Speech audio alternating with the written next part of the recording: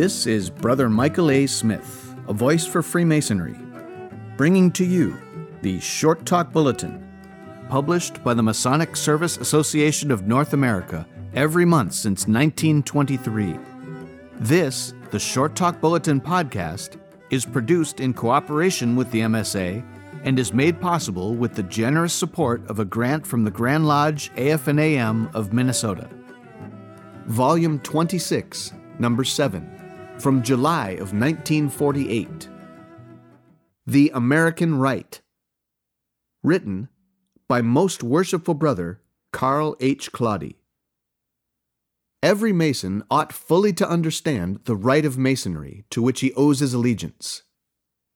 As rights differ in different countries, it is especially necessary that the Mason from the United States fully know his own system when he travels to other countries. The common classification of York and Scottish rites is inaccurate and misleading. York Masonry did not originate in York, England, nor did the Scottish rite begin in Scotland.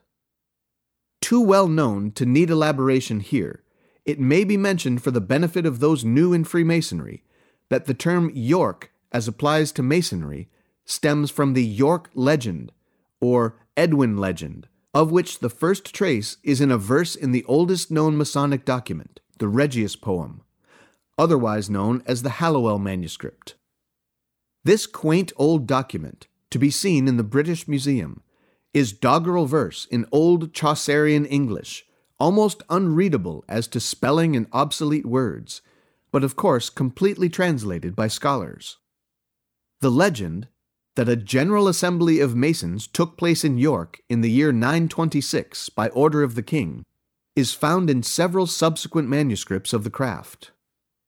It was seized upon by early and uncritical historians who made much of it, elaborated on it, and built high upon it.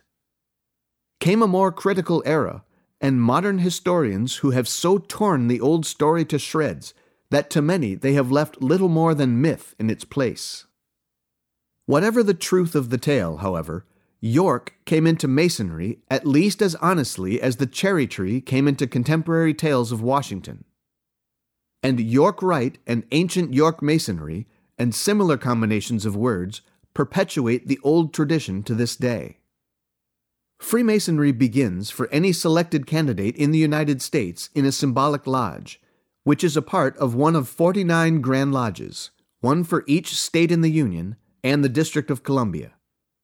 These 49 Grand Lodges are the supreme Masonic authorities within their territorial jurisdictions.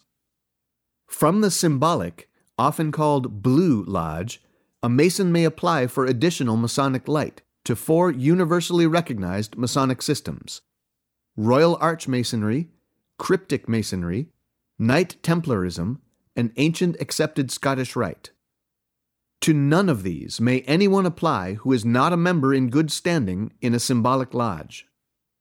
Master Masons may apply directly to the Scottish Rite and to chapters of the Capitular Rite, or Royal Arch Masonry. Councils of the Cryptic Rite and commanderies of Knights Templar do not accept petitions from Master Masons who are not also companions of Royal Arch chapters.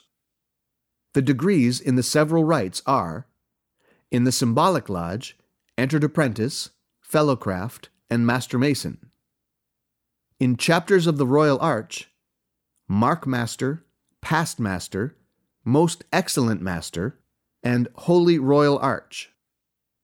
In councils of the Cryptic Rite, there are Royal Master, Select Master, Super Excellent Master. In commanderies of Knights Templar, Knight of the Red Cross, Knight of the Malta, and Knight Templar, or Order of the Temple. There are 2 supreme councils of the ancient accepted Scottish Rite of Freemasonry: that of the Southern jurisdiction, Mother Council of the World, which has jurisdiction in 33 states of the Union and the District of Columbia, and the Northern jurisdiction, which has jurisdiction in 15 states of the Union. In the Scottish Rite, the degrees from the 4th to the 14th inclusive form the Lodge of Perfection in both the northern and southern jurisdictions. In the northern jurisdiction, the 15th and 16th degrees form the Council of Princes of Jerusalem. The 17th and 18th degrees form the Chapter of the Rose Croix, and the degrees from the 19th to the 32nd inclusive form the Consistory. In the southern jurisdiction, the degrees from the 15th to the 18th inclusive form the Chapter of Rose Croix. The degrees from the 19th to 30th form the Council of Kadash, and the 31st and 32nd degrees form the Consistory. In the southern jurisdiction, there is an order, decoration, or honor entitled the Knight Commander of the Court of Honor, given only by the Supreme Council. From the ranks of the holders of this honor, usually, are chosen those who are to receive the 33rd and last degree. The Northern Supreme Council does not have the Knight Commander of the Court of Honor, but confers its 33rd and last degree directly on 32nd degree Masons of the Right who have been elected by the Supreme Council. No Mason may petition for Knight Commander of the Court of Honor, or for the 33rd degree. These are conferred only by the respective Supreme Councils and of their own will. All symbolic lodges are holden under the Grand Lodge of their respective states and the District of Columbia. All chapters of Royal Arch Masonry are holden under the Grand Chapters of their respective states and the District of Columbia. Most, not all, Grand Chapters in turn are members of the General Grand Chapter of Royal Arch Masons for the United States of America, which body, however, has no power of discipline, admonition, censure, or instruction over the Grand Chapters, nor any legislative powers whatever not specially granted by its Constitution. Quoted from Mackey. Councils of Royal and Select Masters are holden under Grand Councils of Royal and Select Masters of their respective states and the District of Columbia, except in Virginia and West Virginia, which have no Grand Councils. Most, not all, Grand Councils in turn are members of the General Grand Council of Cryptic Masonry. All commanderies of Knights Templar are holden under Grand Commanderies of Knights Templar of their respective states and the District of Columbia. All Grand Commanderies, in turn, form the Grand Encampment of the United States, presided over by the Grand Master of Knights Templar. There never has been a General Grand Lodge of the United States. Such a body was several times proposed during the early history of Freemasonry in the United States. First, with the hope of having General George Washington as the first General Grand Master. He declined the honor, and all subsequent attempts to form such a body were as abortive as the first. The proposal has not been seriously advanced since the outbreak of the war between the states. Grand Lodges are of one mind that such a body would be disastrous to Masonic unity, and all Grand Lodges are rightfully and wisely protective of the many advantages of independent sovereignty. There are many so-called side orders of Masonry in the United States, of which the most popular are the Shrine, ancient Arabic order, Nobles of the Mystic Shrine, the Grotto, mystic order Veiled Prophets of the Enchanted Realm. The Order of the Eastern Star is for wives, daughters, sisters, and mothers of Masons, but also for Masons. While Masonry is required of members of the first two, and Masonic connections required of the Ladies of the Eastern Star, these are not Masonic orders, or a part of the American Rite. They are orders predicated upon Masonic membership, just as are Masonic clubs and the National League of Masonic Clubs. In very early days in this country, travel was slow, difficult, and expensive, and Masons were comparatively few.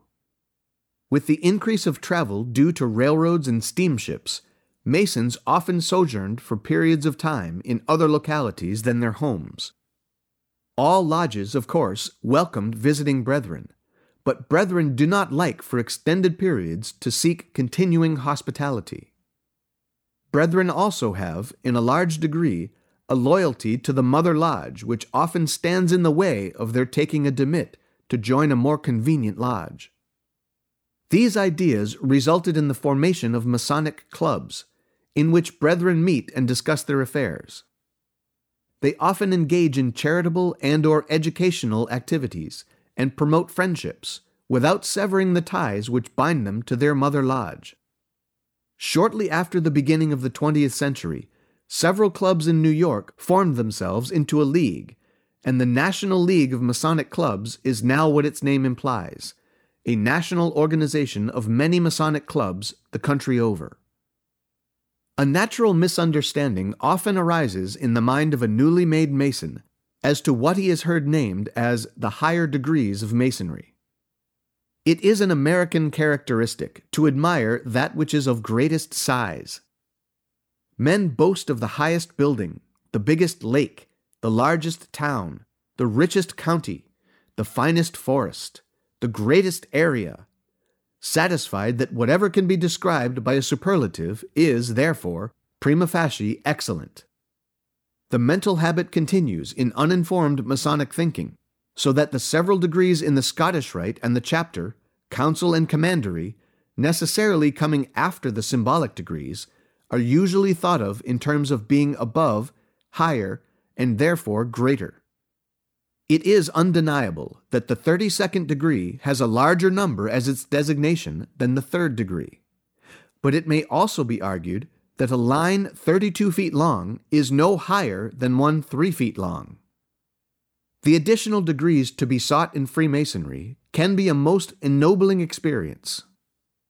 They extend the Masonic story, increase the Masonic teaching, add to the Masonic philosophy.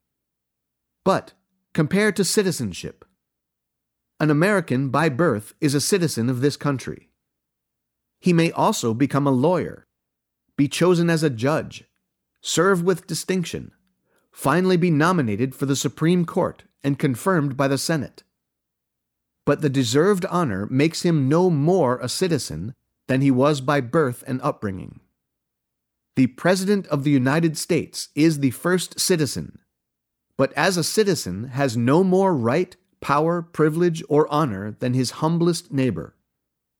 The additional degrees and rights of Masonry, all of which form the American Rite, can make their fortunate possessors better Masons than they might have been without the experiences and additional teachings.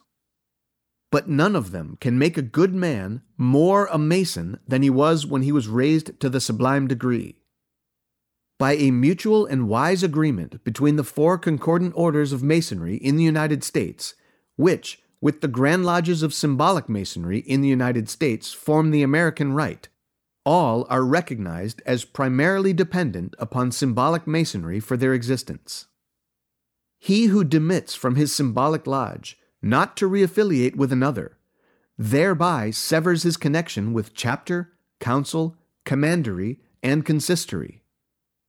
He who is suspended or expelled from symbolic Masonry likewise stands to lose his membership in all the bodies of Masonry, all of which demand, as a necessity for membership therein, that members be in good standing in a symbolic lodge. It is to be noted that there is a distinction between demission, or voluntary withdrawal, and expulsion, or Masonic death, and suspension, often phrased dropped for non-payment of dues. The suspended brother is still a member, although denied the instant exercise of his rights and privileges as such. By proper procedure, he may be reinstated. As a general rule, it may be said that the brother who is suspended from his symbolic lodge is also considered suspended from the concordant bodies which demand of their members good standing in a symbolic lodge. But such suspension may be subject to review. Sovereign Grand Commander Melvin M. Johnson of the Northern Supreme Council, Ancient Accepted Scottish Rite, states, quote, "The Ancient Accepted Scottish Rite holds that such suspension or expulsion by a symbolic lodge does not become effective in the Scottish Rite unless such suspension or expulsion is found to have been lawfully inflicted, upon which question the brother in case has the right to be heard before the proper tribunal of the Ancient Accepted Scottish Rite." End of quote. As every Master Mason who visits in another jurisdiction than his own soon discovers, the rituals of no two Grand Lodges are alike. They all tell the same story, are founded on the same legends, have the same philosophy, teach the same truths, but they do this with differing arrangements of sequence and of words. Nevertheless, the ritual of Freemasonry is the basic rock on which all the Masonic rituals of all the several bodies of Freemasonry are built, or from which they departed on a voyage to secure for themselves a new ritual. Symbolic Masonry is the heart and soul of all Masonry, and the wiser a Mason becomes in any of the concordant bodies, the longer he lives and learns within them, the more convinced is he of the primacy of that which is given the initiate when he is raised to the sublime degree. It is because of these facts that there is one Freemasonry in this country, not 5. There are 4 recognized, desirable, and admirable branches of the universal Masonic tree, but the trunk and the roots thereof are symbolic Masonry, to which all Masons of whatever affiliation or degree must belong.